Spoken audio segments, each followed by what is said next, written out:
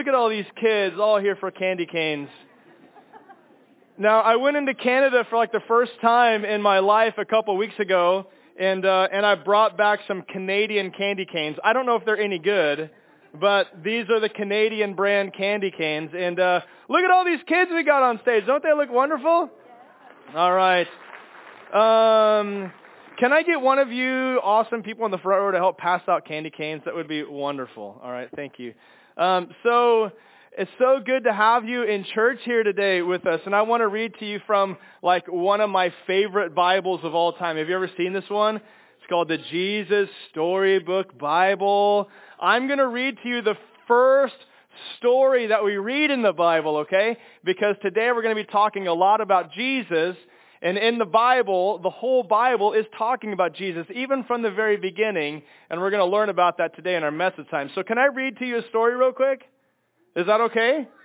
Or do you just want to sit up here for a while? No, you want me to read you a story? Okay, good. All right. Listen to this. This is such a beautiful story. It's called The Story and the Song. Okay? It says this.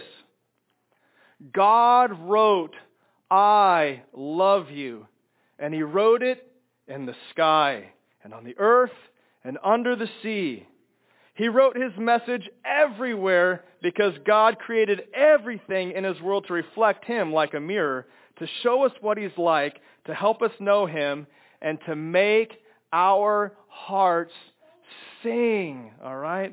Look at this beautiful picture, guys. Do you see this? God made everything in the world, and he made it this way so that we can know something about him. The way a kitten chases her tail. Do any of you have a cat at home? All right. Anybody have a dog at home? Right? Anybody have a horse at home or something like that? Right? Animals are cool, right? The way red poppies grow wild, neat flowers and plants, and the way a dolphin swims. But God put it into words too, and he wrote it in a book called the Bible. Whoa, way to go. Have you guys ever heard of the Bible before? Yeah, it's God's truth to us. So let me talk to you about the Bible. Look at this cool picture. Look at all these different people that the Bible talks about, okay? It says this. Now, some people think that the Bible is a book of rules telling you what you should and shouldn't do. The Bible certainly does have some rules in it to show you the way that life works best. But the Bible isn't mainly about you or what you should be doing. It's about God and what he has done. Other people think the Bible is a book of heroes, right? Showing you people that you should copy, like be like this person, be like that person. Well, the Bible does have some heroes in it, but as you soon find out, most of the people in the Bible aren't heroes at all. They make some big mistakes. Sometimes they make the mistakes on purpose. They get afraid and they run away, and at times they're downright mean. Oh man, that's not good. So what is the Bible about? Look at this cool picture of a Bible here. All right? Look at this cool. That's a no. Yeah, it says the story. All right? No, listen. The Bible isn't a book of rules or a book of heroes. The Bible, most of all, is a story. It's an adventure story about a young hero who comes from a far country to win back his lost treasure. It's a love story about a brave prince who leaves his palace, his throne, everything to rescue the ones he loves. It's like the most wonderful of fairy tales that has come true in real life. And that's what we celebrate on Christmas, that this hero came. You see, the best thing about this story is it's true. There's lots of stories in the Bible, but all the stories are telling one big story, the story of how God loves his children and has come to rescue them. And it takes the whole Bible to tell this story. And at the center of the story, guess what's there? A baby. What baby do you think that might be? Baby Jesus. There you go, right? Every story in the Bible whispers his name. All right? He's like the missing piece in a puzzle. the piece that makes all the other pieces fit together, and suddenly you have a beautiful picture. And this is no ordinary baby. This is the child upon whom everything would depend. This is the child who would one day, but wait, our story starts where all good stories start, right at the very beginning. So kids, today, this is what we're celebrating Christmas Day today, but it's also New Year's Day today too. Did you know that? Did you stay up really late last night? I did, and that's why I'm so tired today. All right? So this is a whole new year for you to start reading your Bible again from the very beginning. And this is a great book. This is a great Bible. If you don't have one, let me know, and I'll even buy you one because it's a really good one. All right? But listen, every story in this Bible whispers the name of Jesus. And during our message time today, we're going to see that as I tell you guys another story about a young prince, all right, a young person that had a cup. And then he had a cup later on.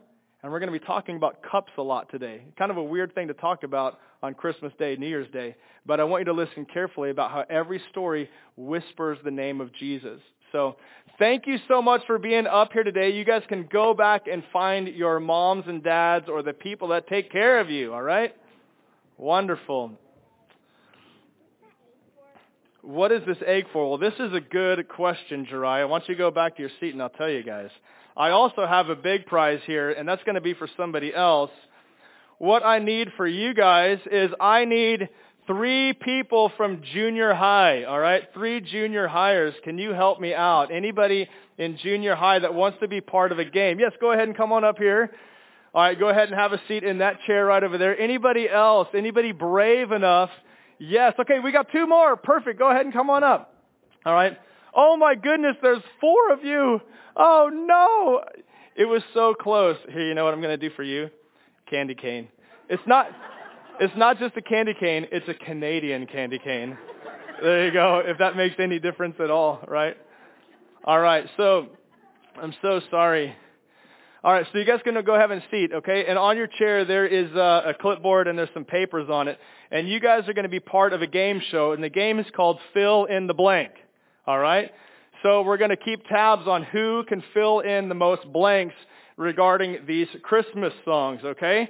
So take out that yellow piece of paper, and what we're going to do is you're going to fill in the blank to this song. Ready? Song number 1 is Grandma Got Ran Over by a Blank. All right? Don't look at the neighbor next to you.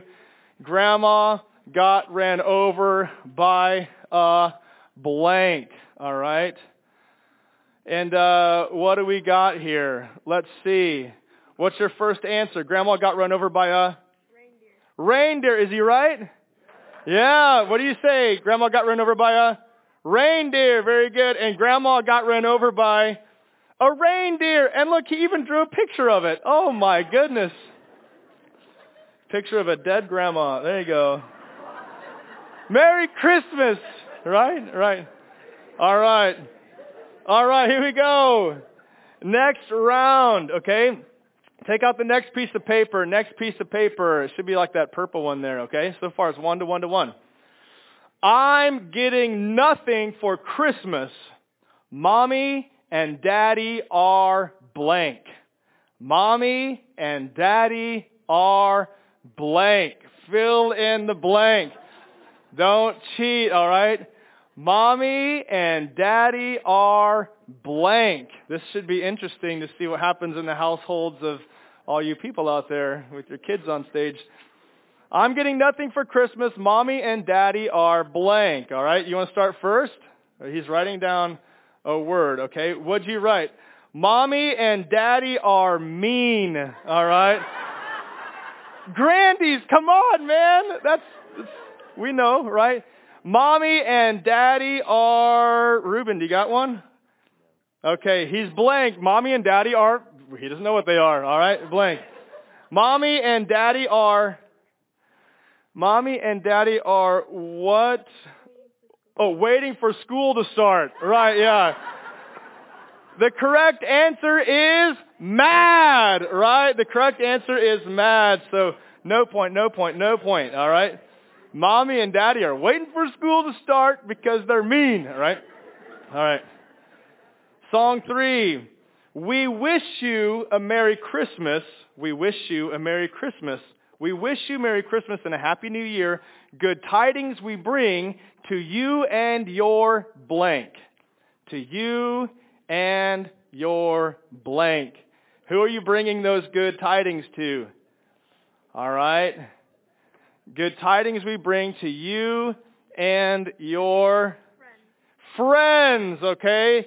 To you and your kin. To you and your Jesus, all right? He said it's always the right answer, right? What is the correct answer? To you and your kin. Very good. Reuben was the only one with a point there. Takes a lead, all right? Next one. Go ahead and go to that green piece of paper there. And here we go. Listen up. Giddy up, giddy up, giddy up. Let's go. Let's look at the blank, all right? Let's look at the blank, all right? Let's look at the blank. And what do you say? Let's look at the snow. Let's look at the show. Let's look at the show. Or no, snow. Okay. What is the correct answer? Let's look at the show. Yes. So we got a point. Who got the point there? Yeah, Reuben. Oh my goodness, Reuben. You know your holiday music here. All right. Reuben with a commanding lead, okay? Song number 5, we got 3 more to go. Jingle bell, jingle bell, jingle bell rock. Jingle bell rhyme in jingle bell time. Snowing and blowing and bushels of blank. Bushels of blank, all right? What do we have bushels of in our jingle bell rock song? Starting with you, Tatum. Bushels of what? Bushels of fun. Bushels of, are you rewriting this? It's blank. Bushels of Jesus is what he wrote down, all right? And bushels of fun. Okay, what is the answer? Bushels of fun. Yeah, bushels of fun. Okay, Reuben, they're catching up to you, man. All right, it's 2, 2, and 3, okay? Last 2 songs. The mood is right. The spirit's up. We're here tonight, and that's enough. Simply having a wonderful blank. Simply having a wonderful blank. All right? What are we simply having a wonderful of? All right. And you got it written down? Everybody got a light? Or got it written? Okay. All right. Simply having a wonderful life. All right? Simply having a wonderful Christmas time. Simply having a wonderful Christmas. And the answer is Christmas time. Okay, Tatum, we're just going to give you a half point for that one. All right? So a half point for Tatum. Okay, I think at this point we have a clear winner. But we're going to go with the last one, okay? Last one. Have a holly jolly Christmas. It's the best time of the year. I don't know if there'll be snow, but have a cup of blank. Have a cup of blank. All right? What do we want to have a cup of in order to have a holly jolly Christmas? All right? I hear some rumbling out there. All right? All right? Let's see what happens in the households in this. Yeah, right? Have a cup of cheer. Cheer. Beer. Yes! I knew it. I knew we'd get someone to say it. What's the correct answer? Cheer. Very good. Oh my goodness. That's right.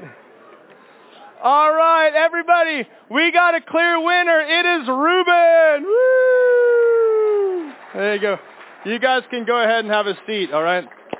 Let's give it up for all of our contestants up here. Wonderful job. Man, I baited him into that one. I've been waiting for weeks to deliver that, so that was good. Oh my goodness. To be honest, it's funny. I met with somebody probably about a month ago, and I had lunch with them, and I said, it's so hard knowing that Christmas Day was going to be a Sunday, and you're going to talk about, Christmas-related things, but what angle are you going to preach from, because you've heard the story so often. And I really didn't know exactly what to do with the message time today. And over the last few weeks, I felt like every time I turned on the radio, all I heard was that song, Holly Jolly, right? Have a holly jolly Christmas. And I kept saying hey, Google, turn on Holly Jolly. For some reason, it was just on my mind.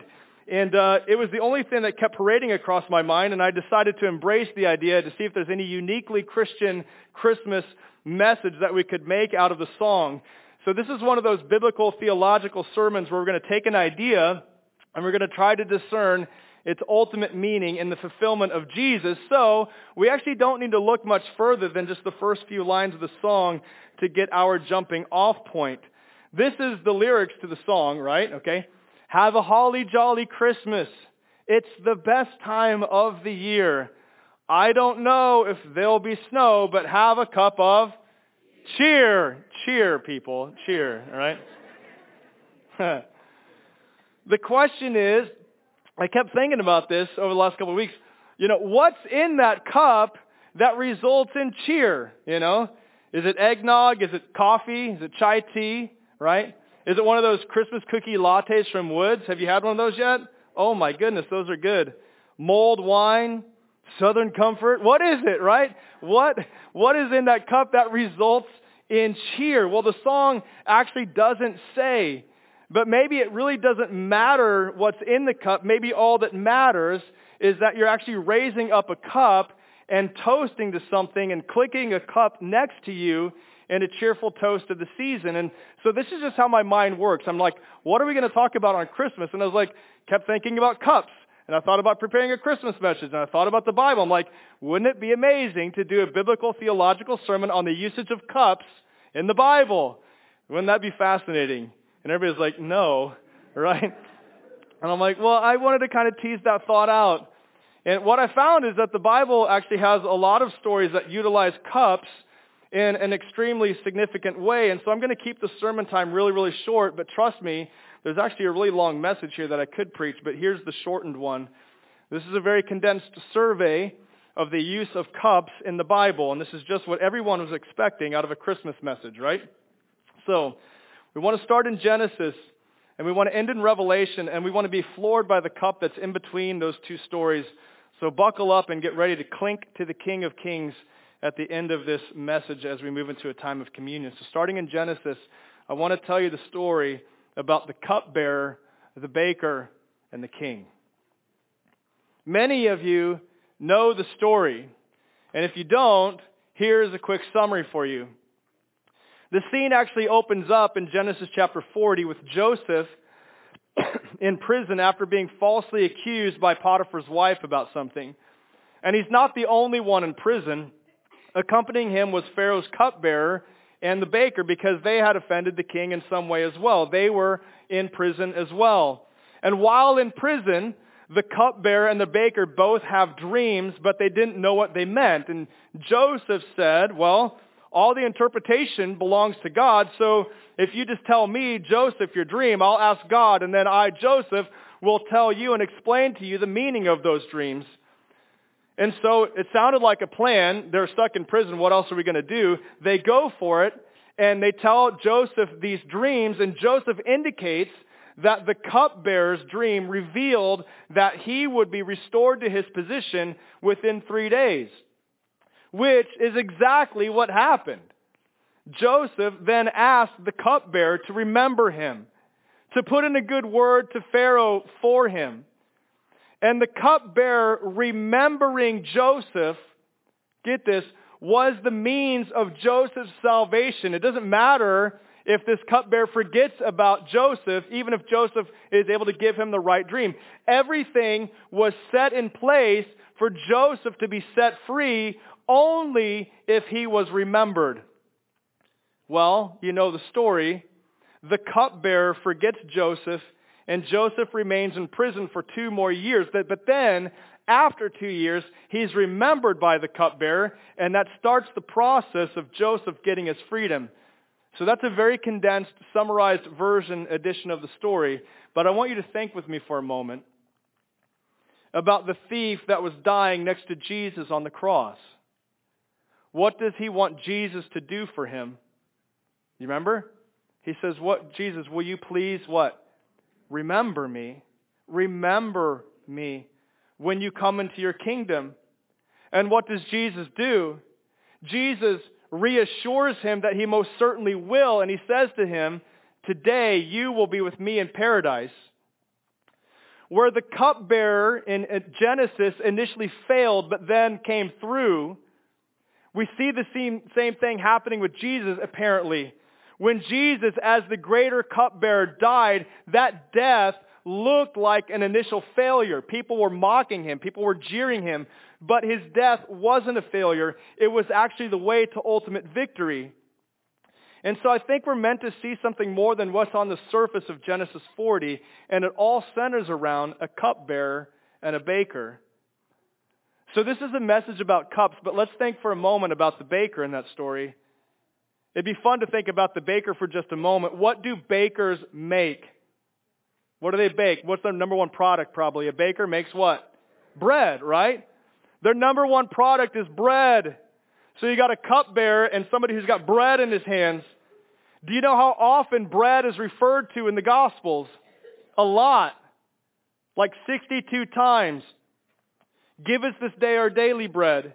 Miracles of multiplied bread. Jesus breaking bread with his disciples in the upper room. Jesus saying that he's the true bread that came down from heaven. So in the Genesis account, get this, we have a cupbearer who held the key to Joseph's salvation and a chief baker, a person with bread in his hands who was killed. It doesn't take a theological genius to connect some serious dots that will lead to the ultimate fulfillment in Jesus at the Last Supper. What did I tell the kids? Every story, what? Whispers his name. So that's the first story about a cup. And it only takes 4 more chapters in the book of Genesis to read about another cup. It's actually the silver cup that's placed in Benjamin's bag. We're not going to trace the whole story out, but it's more than just interesting that 4 chapters later in Genesis, Joseph is holding a cup in his hands. A cup that will be the means for the salvation of his ultimate family. But the cup is not in Joseph's hand for long, because what does he do? The silver cup is unknowingly placed in Benjamin, his brother's bag, after they had come down to Egypt begging their undercover brother for bread. You can't make this stuff up. This is amazing. Don't you know the story? It's Genesis 44. Joseph is testing his brothers who have not recognized him yet by returning their money in each person's sack of grain that they had purchased. And in Benjamin's sack, he places his special silver cup. And after the brothers leave for home, Joseph then sends somebody to track them down to confront them about the theft of the cup. The cup that was unknowingly placed in Benjamin's bag was the means by which they would be ushered back into the presence of their brother, who could provide them with the bread that they needed to be saved from starvation. The cup that was placed in Benjamin's bag initiated the means of salvation. Once again, it doesn't take many brain cells to connect the dots from Joseph to Jesus, from the brothers to us, and our need of forgiveness. And there's actually a lot more things that we could trace out in this story. But I want to make our way to Revelation with one stop in Jeremiah first, because we see in Jeremiah a cup that's being poured out in Revelation. And what we see in Jeremiah is a cup of wrath. Now that sounds a little terrifying to me. You know, if I'd ask you, if I had a cup and to pull it out, I'm like, hey, what's your drink today? Well, I'm starting things off with wrath right now. I'm starting things off with wrath tonight. A cup of wrath. That doesn't sound very good. Look at what Jeremiah says. Thus says the Lord, the God of Israel. He said to me, take from my hand, Jeremiah, take this cup from my hand, this cup of the wine of wrath, and then make all the nations drink, right? Take it to all the nations to whom I send you, drink it. Like here's the wrath from my hand, and now you go out and you go serve the people my wrath. This is intense. Take this cup from my hand.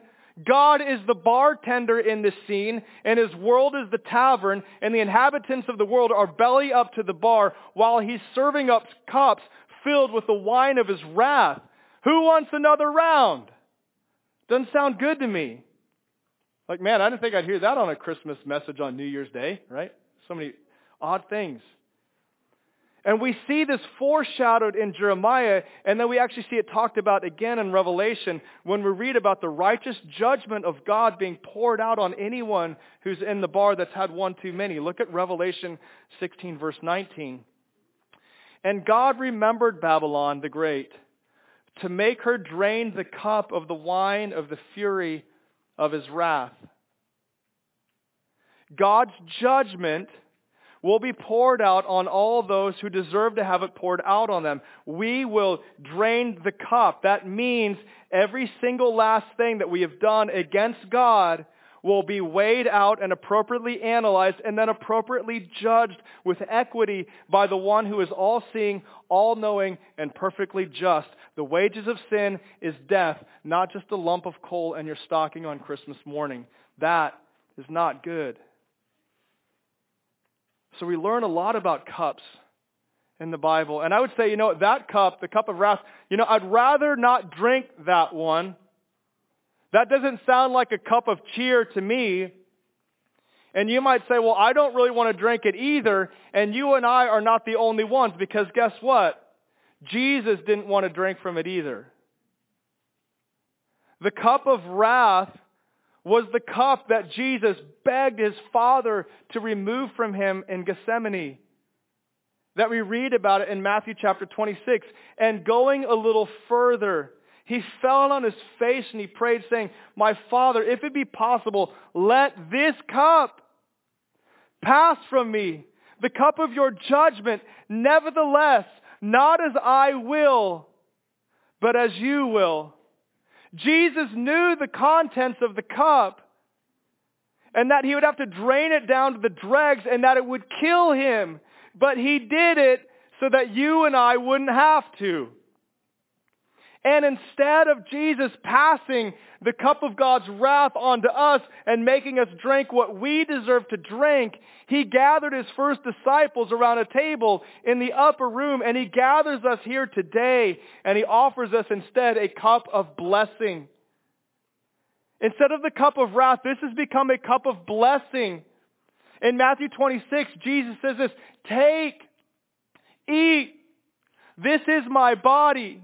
And then he took a cup, and when he had given thanks, he gave it to them, saying, drink of it, all of you, for this is the blood of the covenant, which is poured out for many for the forgiveness of sins. I tell you, I will not drink again of the fruit of the vine until that day when I drink it new with you in my Father's kingdom.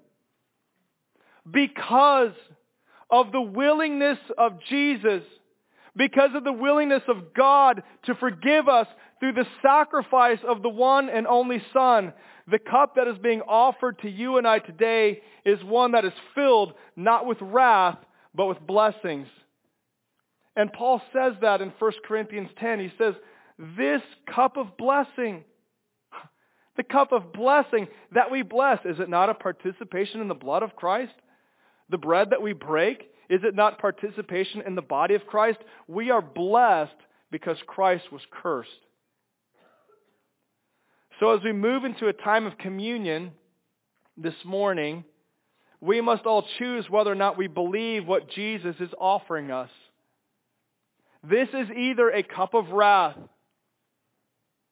or this is a cup of blessing that is being offered to you.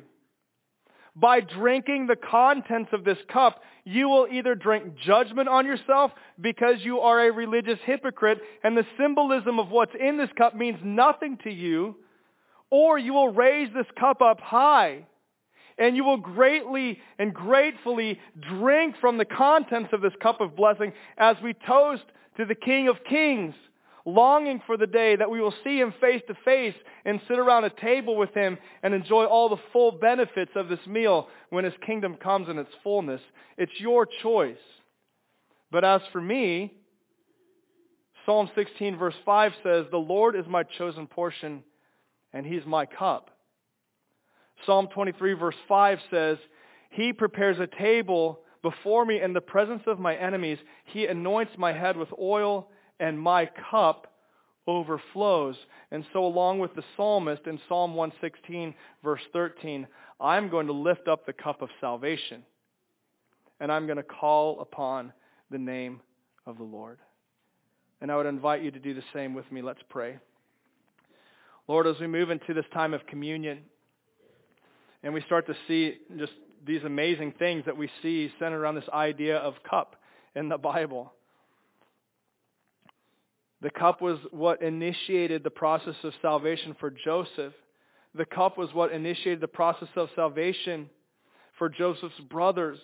And the cup is the instrument that has been offered to us that initiates the process of us being saved as well. By drinking the contents of this cup and recognizing its symbolism that there was somebody before us that drank the cup of God's wrath that we deserve to drink. And this has been turned into a cup of blessing for us now. God, I pray that as we drink this, that we would all be amazed by your offer, your extreme offer of grace to us in this time. And it's in Jesus' name we pray. Amen.